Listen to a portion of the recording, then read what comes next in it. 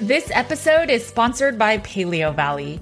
Paleo Valley's meat sticks have been a lifesaver during this hot summer. Since they're shelf stable, I always have 3 Paleo Valley meat sticks in my bag at all times. It's also been perfect for my boys' lunch boxes. I love Paleo Valley's grass-finished beef sticks and pasture-raised turkey sticks because they support U.S. family farmers that focus on regenerative agriculture. These meat sticks are from animals that have never been fed grains, soy, corn, or GMOs, and have never been given antibiotics. The spices in these meat sticks are also 100% organic. The sticks come in 5 different flavors, and my favorite is the original beef stick, and my boys love the teriyaki beef sticks and the original pasture-raised turkey stick. Paleo Valley's meat sticks are a perfect snack and frankly a great value without skimping on quality. Each stick is about $2 with our discount code, and it comes in a 10-pack bag. Make sure to support this podcast and head over to paleovalley.com/CATG and use code CATG to get 15% off your first order. Thanks for listening and supporting the Cutting Against the Grain podcast.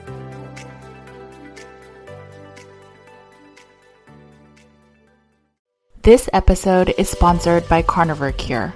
Carnivore Cure is a book, a work-in-progress plant database, and in the future, an intense group program. Carnivore Cure is meat-based nutrition and the ultimate elimination diet. The Carnivore Cure book helps to break down science and provides a step-by-step elimination diet protocol. It also provides extensive nutritional information and support for a meat-based diet. Carnivore Cure is rooted in evidence-based nutrition with over 600 citations and over 250 colored graphics and tables. If you need assurance that a meat-based diet is ideal, or if you need more in-depth support to guide you, then this book is for you. The colored informationals and nutrition facts will make this book a reference for years to come. Make sure to get your copy on Amazon or at www.carnivorecure.com. Thanks for listening, and let's get back to the show. Laura and I are just going to be talking really candid. This is what this podcast is all about. It's one thing to say, I want to eat something else that's not meat. It's a whole nother thing to say, you need to eat something else that's not meat. If you notice that you're jumping from diet to diet, at a certain point you have to wonder, the only common denominator is me. Get outside, go for a walk, get some vitamin D, breathe some fresh air, and stay happy and healthy and take care of yourselves. Let's just have some real talk. Welcome to the Cutting Against the Grain podcast. Welcome back to the Cutting Against the Grain podcast. My name is Laura Spath, and I'm very excited today to be joined with my co-host, Judy Cho. Today's episode is going to be a little different. I want to make sure that those of you who are joining us and just meeting us get to know each of us individually. And so I have the pleasure of interviewing Judy. We're going to talk about her background, her experience, a lot about her life and her personal journey, how she found carnivore, and really just take a deep dive into her and why she's eating meat and how she's found her passion to be in this lifestyle. So Judy, thanks so much for joining. I'm definitely nervous because I'm like, I don't know what you're going to ask me. And I know as a friend, you're going to probably ask me things that have never been asked, but excited and anxious. I know we both have kind of shared our stories a little bit. And so it's interesting to try to ask some different questions. So we're going to go back to your childhood, Judy. And I want you to talk about, we're going to break up this into decades. Okay. So bear with me here, but I want you to talk with us a little bit about your, like, what was it like for you as a kid? Like, who is Judy as a kid? And what was that like for you, like before puberty, let's say? So interesting. No one has ever asked me this. So I was born and raised in Los Angeles, California, and, lived in suburban Los Angeles, like 20 miles west of the suburban city west of downtown Los Angeles. And, I had an older brother and my parents were working class. We didn't really ever struggle for anything. And I think I was just a happy, always kind of giving kid. Like my mom and dad told me that ever since I was little, if my uncles and aunts would come over, I would get our Ziploc bags and like put all our best snacks in and then I'd give it away when they're leaving. And so my mom thinks that like what I'm doing now is very fitting for my personality. So I think I've always been like a giving kind of person. I think that's what I can think of. It's just I've always had a lot of friends. And then I think when puberty hit, like I kind of gained a little bit of weight, and that's where like some of the insecurities started popping up. But in general, yeah, I would say just happy, typical suburban life in Los Angeles. That's good. And so living in Los Angeles, my guess is your family had somewhat of a focus on like the quote unquote healthier food, or what was food like? Do you even remember back as a kid?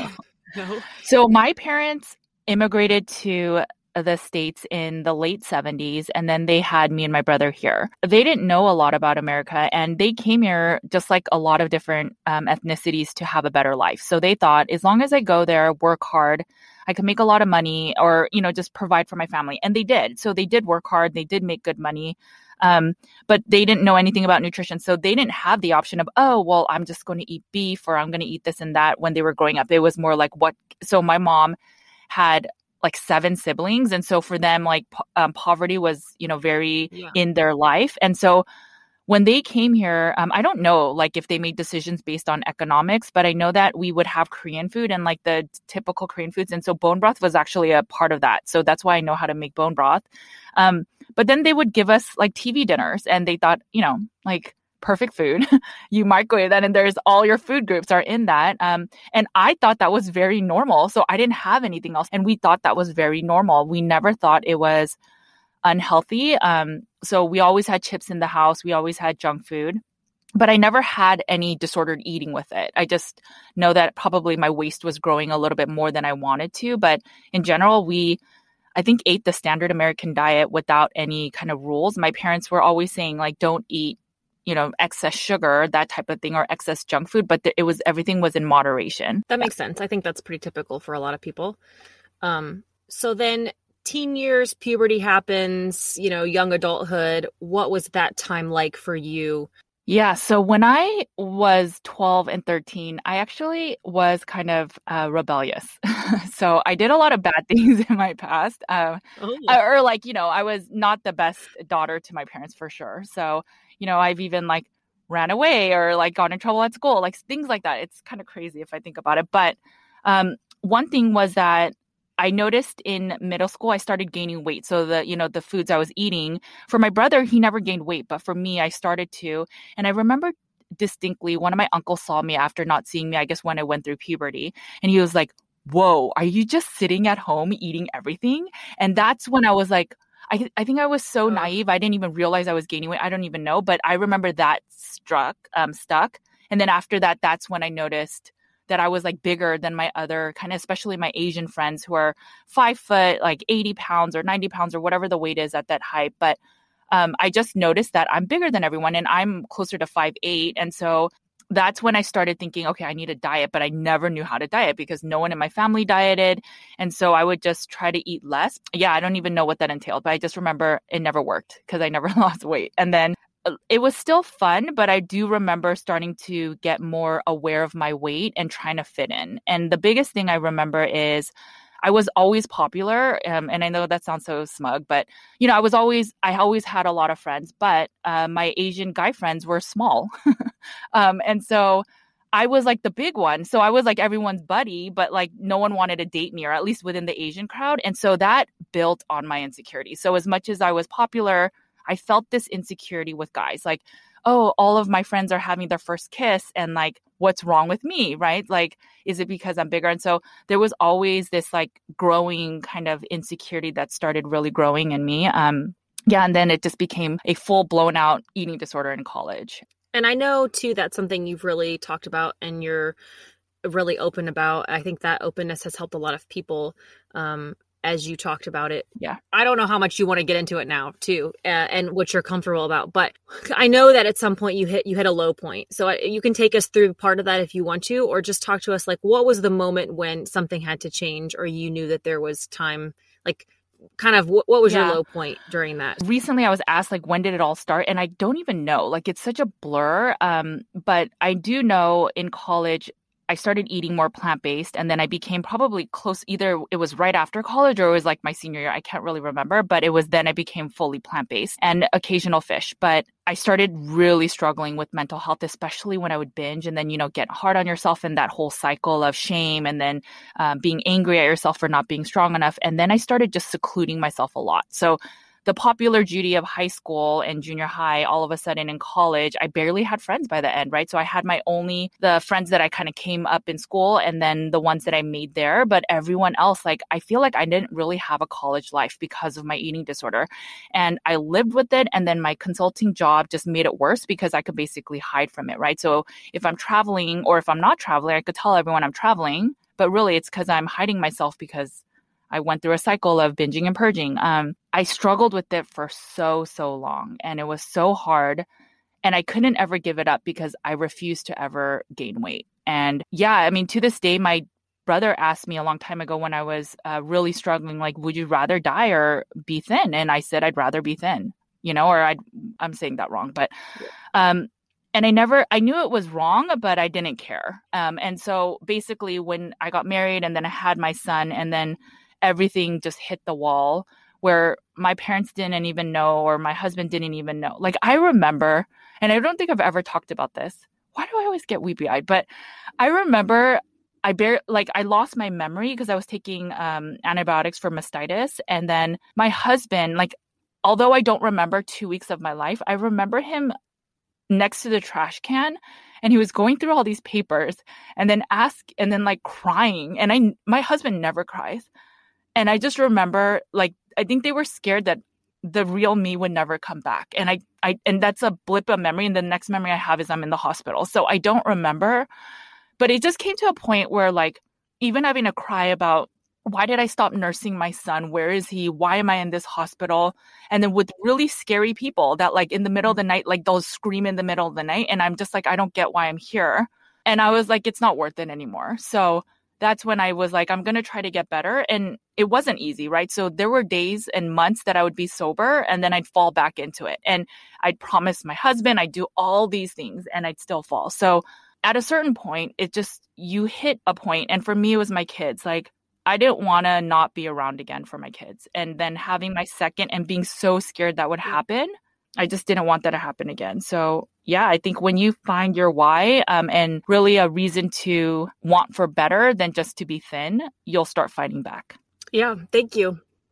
I know that, we've talked about that some, but I know that a lot of that moment and that has shaped kind of who you are in your relationship with nursing your second son, and kind of why you're sharing your story and why you're so passionate about this, because of the things that you've been through. And so, through that difficult time, you found carnivore. And so talk to us about kind of how you found that, or how did carnivore or this way of eating bring you out of that really hard place that you were in? I tried keto for a while. I've done the eating disorder intensive therapies where you're there for like 10 hours and you eat every single meal in there and you have to talk about your feelings after mindful eating. I mean, everything under the sun about eating disorders, cognitive behavioral therapy, and even with my psychology background. And I practiced every single thing. I was like the best student. So afterward, on the weekends, I would write copious notes, like, where's my hunger level right now? And then I would do that again after our meal. And this is when I was still plant-based, and I was good for a while and then I'd fall. And I just always thought it was me. Like, something is wrong with me. I just can't get over this disease. And then eventually I found keto. I went through a really horrible keto flu, which that's why I think I was really pre-diabetic. But during keto, I noticed that the sweeteners on good days would help me get through most. But then on bad days it was what was getting me back to going to binging. And so I kept seeing online that people are doing this crazy thing called carnivore. And I wasn't even really eating meat then. And so I told my husband about it. He thought it was so crazy. But I had this really important 2-week period in my life. And I just said to Kevin, I was like, I am just going to try it because I cannot risk binging again and falling down when I cannot do that. Because I normally turn to food when I'm stressed, right? Celebration, stress, emotions, whatever. And so during that time, I knew I'd be emotional. And so I just said, so anyways, I just tried carnivore. And it wasn't easy. Like the first 2 weeks, I was honestly just going to do it for 2 weeks. And I noticed, oh my gosh, I can eat more than I used to on keto. I feel good. I'm not really gaining weight, and I don't have the desire to binge. And so I just kind of stuck to it. But the first year was not easy because, I was still eating certain sweetener foods and And then I think just during the holidays, it was like, oh, what's so wrong with eating a keto dessert, right? Like have balance. And I totally fell off. And so I think every time I touch sweet foods or foods that trigger me, it's not the same with like my body's hungry, so I need to eat it, but there's still that something goes off in my brain of like, well, now that you're eating it, let's just eat everything you want to eat, right? Yeah. So that goes off. And every time, if I've ever caved into it, I feel so horrible. And the fact that I'm so busy now, like it's just not worth it. And then with my kids and just it's just not worth it at this point, no matter what it is. And so carnivore just works for me. I mean, if I want to have some plants, if my kids are like Kevin and the kids are eating some artichoke or some broccoli, I used to say no for the first 2 years. And now like maybe I'll have like one little small bite, but it doesn't do anything for me. But I'm not going to eat the fruits and the sweeteners because I know where that leads me. And so maybe one day I will, but for now, like this really works. I feel like I'm living my life finally after over 12 plus years of not being able to. Yeah, I think that being able to feel that freedom and separate yourself from that and to be food sober for so long is a huge win, and it shows how far you've grown and how far you've come. And I know you worked a pretty corporate job before now, and now your full-time job is Nutrition with Judy and literally writing a book.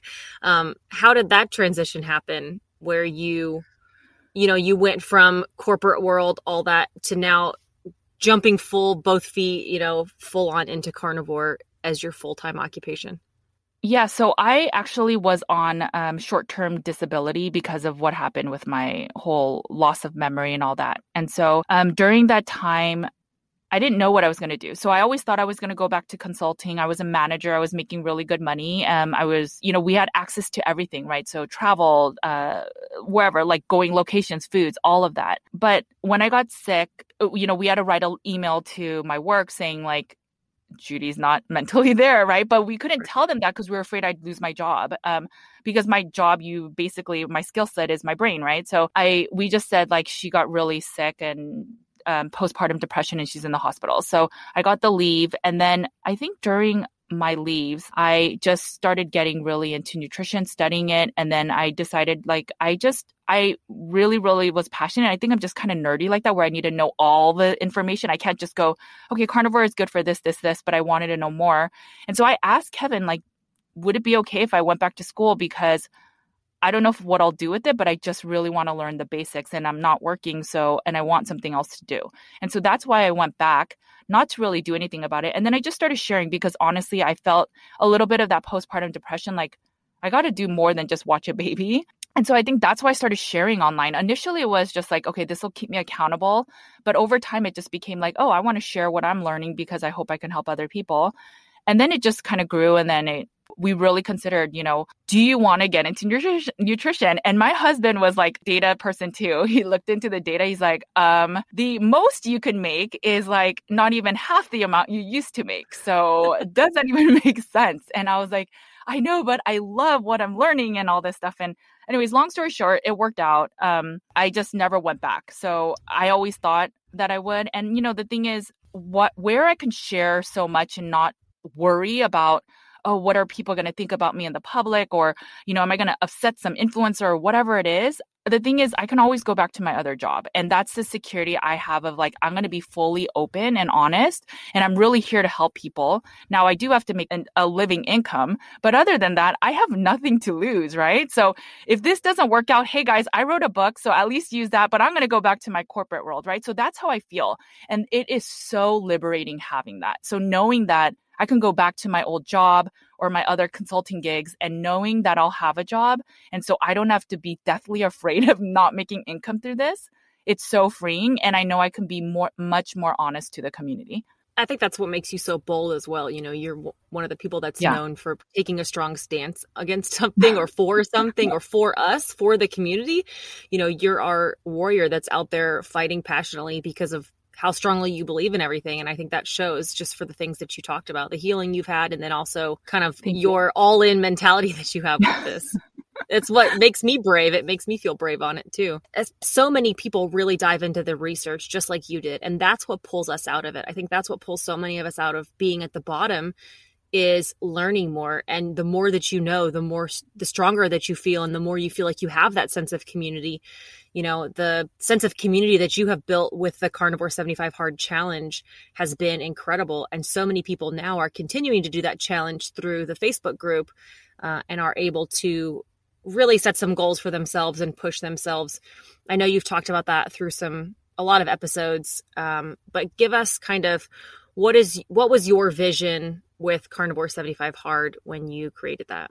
Before I get into that, one thing I'll just say about what we're talking about with the community is I am naturally organized person, and I would never just share something for the sake of sharing it thinking, well, I don't know if this is really true that meat's good, but hey, I'm going to share it. And as a quote unquote influencer or as somebody in the community, if you're going to kind of set a standard or be a leader, then you have to lead your people, right? And I'm a person of faith. So Jesus wasn't somebody that was like, I'm going to be this, grandiose person. He served. And I feel the same way. So I feel like even with my management consulting teams, I always served. And it wasn't like, I'm just going to lead. I served by example, and I expected the same level of effort from my staff. And so I feel the same way with the community. I would never put out information out there without like certainty, right? Obviously, sometimes I'm going to be wrong, but in general, I put out content that I believe will help, and that's actually evidence-based to help the community. And this is not just some fluke diet I came over and I'm like, oh my gosh, it worked for me. And so I'm going to just share and hopefully it works for everyone else. Like, I don't believe that. I really believe in the science of everything in terms of nutrition, that this is truly one of the best diets you could ever be on. But with that said, so with Carnivore 75 Hard, I just wanted to make sure that I didn't fall again during the holidays. And that's the real reason I made it. And then I thought, hey, if I'm going to do it, might as well have other people do it. And so, I asked you, I DM'd you separately and I said, hey, do you want to support this? And I didn't really think it'd be that big of a deal. I just thought, maybe 20 people would join us and we'll do it together. I think the motivation came from just wanting a better holiday season and not falling into these crappy foods that then make us feel worse on January 1st. And then we have to create these kind of resolutions.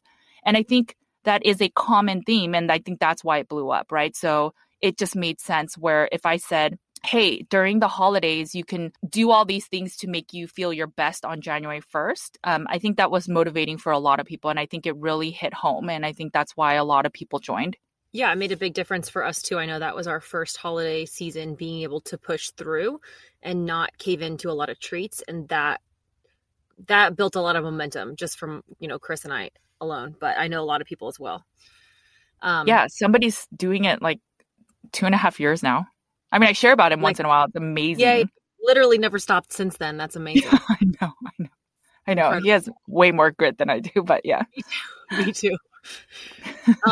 So you and I share this, like, I work a corporate job right now, this intense corporate job, which I think is part of the reason, understanding that background, we've bonded as well. But one of the things that I do in my corporate job is development and really digging into growth and development with people. And so there are 3 specific questions that we ask when we are working on personal development and growth in my corporate world. And so I want to ask you those 3 questions today, and then we'll kind of wrap up. But The first question is, what's working for you? So in your life right now, what's going well? You mean anything or just? Yeah, just in your life as Judy, as a mom, as an author, as a like all of those things.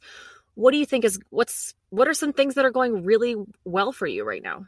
The core of me having a meat-based diet for nutrition gives me the ability to do then anything else in my life. So I'm not obsessed about what food I'm going to eat. I'm not on this like insulin roller coaster. And then I can be present with my kids. So I'd say by choosing this way to eat, I have a full life and I feel really blessed for that. So I also try to implement a lot of the things I tell the community to do in my books, in my posts. I always say like manage stress. So I'm not on social media a lot. So that's one thing that I really appreciate. I don't, I post, I talk a little bit, but then I leave because I think the longer, and there's studies on this, I mean, the longer you're on it, the more depressed you'll become. So I think for me, what's going really well is like, I love my family. They are my number one priority and I will do everything and anything for them. And then it's the community. I am an empath. And so if I see people mess with our community and then our community gets all worried, it makes me upset. And it's not even like I'm the mother of everyone, but I get that way. And I've always been kind of like that. Making graphics or information that will support our community is something that really drives me because it even drives my own happiness, right? It fulfills me. And that's the whole part of life. And I feel like I've come full circle. A lot of times in my life, I used to get really mad and be like, why out of all the addictions did I get addicted to food? When all the other drugs and alcohol and whatever else, you could just abstain. But you cannot abstain from food because you will die. And why is it that every single time I put something in my mouth, I have to get tested by my addiction? And I thought it totally sucked, right? And the fact that I've come full circle where I understand now why I went through that struggle and just all these hardships, because now I can serve and help other people that may be going through what I went through. And I can completely empathize. And this is why, though, I get really passionate about why carnivore is so good for some people. And then when people go against it, I get upset because it's not the fact that I'm married to carnivore. Like, I'm not dogmatic. I don't care, right? And like I just said, I eat some plants. But the thing is, it can help so much and it can give you a new chance with life. And if you even take that away from someone just because of your bit of negativity, it's saddening, if anything. And so for me, like, it saved my life and it gave me a new chance at life. I get to be really part of my kids, be in a happy marriage with my husband. And I'm so grateful for that. I just think the fact that our family and friends are healthy and happy, I think there's really not much more that I could be grateful for. Good. Where are you currently getting stuck? So what in your life is just, that's kind of interpret that how you will. Where are you getting stuck right now?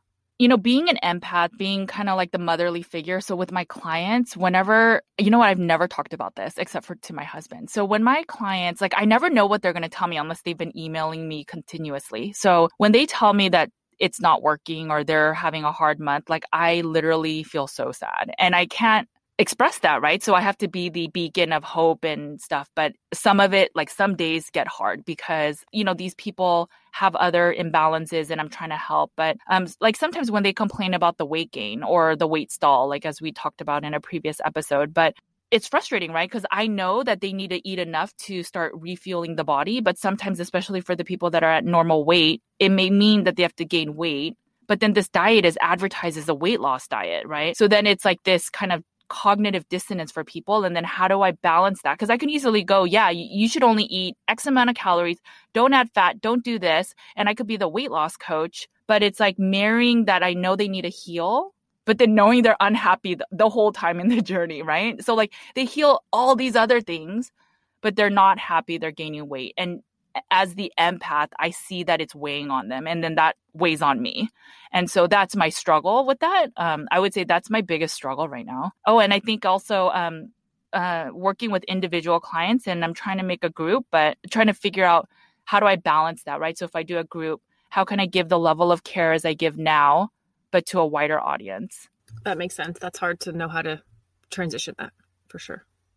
And my last question is, so what are you going to do differently then about that? Or those things that you're struggling with, or goals that you have right now? What is it that you, moving forward now, we end this interview, you move forward in your life as Judy, what are you going to do differently? You know, I'm trying to be more empathetic. So I did my own mineral test. I see imbalances, stress related. So it makes sense. And I'm incorporating more, trying to go to the gym and all that stuff. So I'm trying to figure out how I can be in their shoes because I've gained weight on carnivore myself. And I'm sure it's maybe I was eating X amount without working out or, things like that.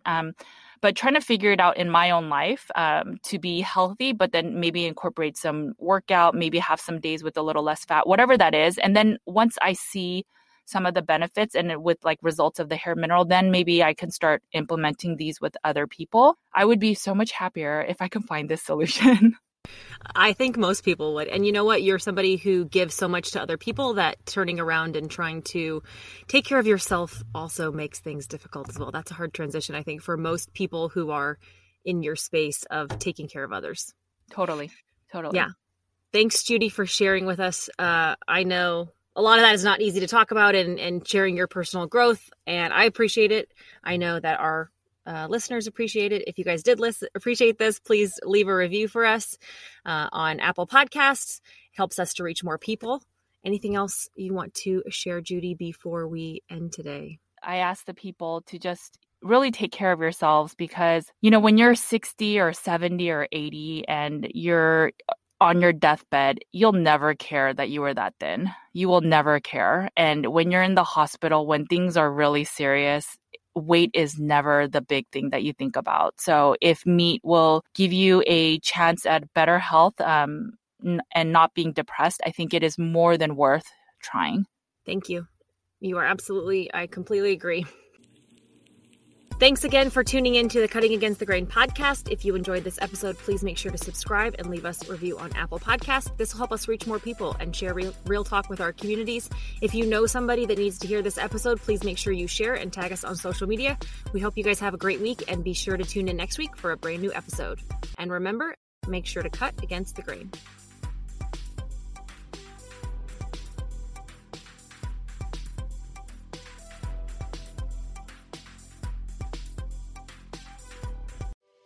Thanks for tuning in to the Cutting Against the Grain podcast. If you enjoyed this episode, please make sure to share and leave us a review and leave any comments and questions on Apple Podcasts. We will read and answer your questions and comments on an upcoming podcast episode. This also helps us to share our real talk with more community members. You can also find me on my other podcast, Nutrition with Judy, on all podcast channels. You can also follow my content on Nutrition with Judy's Instagram, YouTube, Facebook, and Twitter. You can find Carnivore Cure in paperback, ebook, and audio on Amazon. I also have a blog post and weekly newsletter with nutrition and wellness updates. You can sign up at nutritionwithjudy.com. You can find Laura on Instagram at Laura E. Spath. You can follow along on her daily stories and see some of her funny skits. You can also find Laura on her YouTube channel where she shares tips on living a meat-based lifestyle. If you're wondering how much meat to eat in a day, week, or month, Laura has you covered. She also shares how to make a perfect sear on a steak and how extended fasting looks like in real life. You can find her YouTube channel by searching Laura Spath. Thanks again for listening to the Cutting Against the Grain podcast. And remember, make sure to cut against the grain.